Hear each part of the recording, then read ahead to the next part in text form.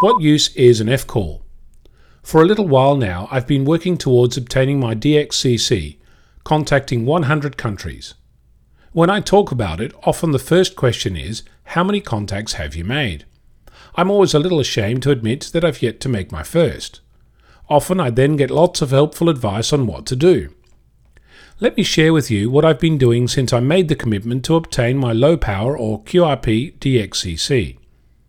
As I said at the time, I don't know if this is going to take a week, a month, a year or a decade, but I intend to get there, if not for others, but for myself as a personal challenge.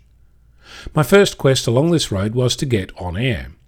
I started thinking that I would do this from my car, set up my mobile vertical at a suitable location and just start making QSOs. I spent a fair amount of time scouting for locations, found a few to test, and after sitting for a couple of days in these spots, a number of things became apparent to me. My antenna, as great as it is a pain to set up for an hour.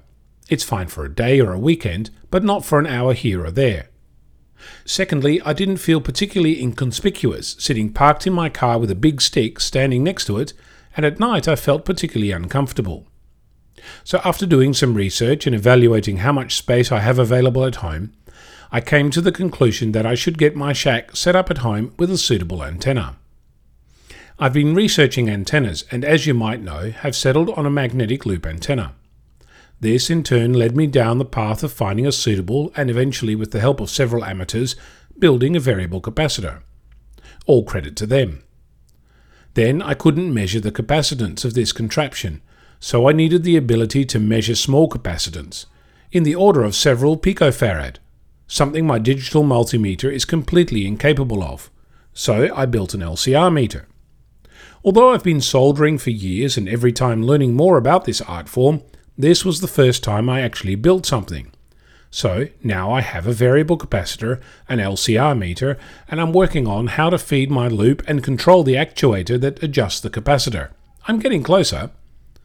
Once I'm on air, I still need to sort out logging in QSL, and no doubt I'll learn more about what else is needed.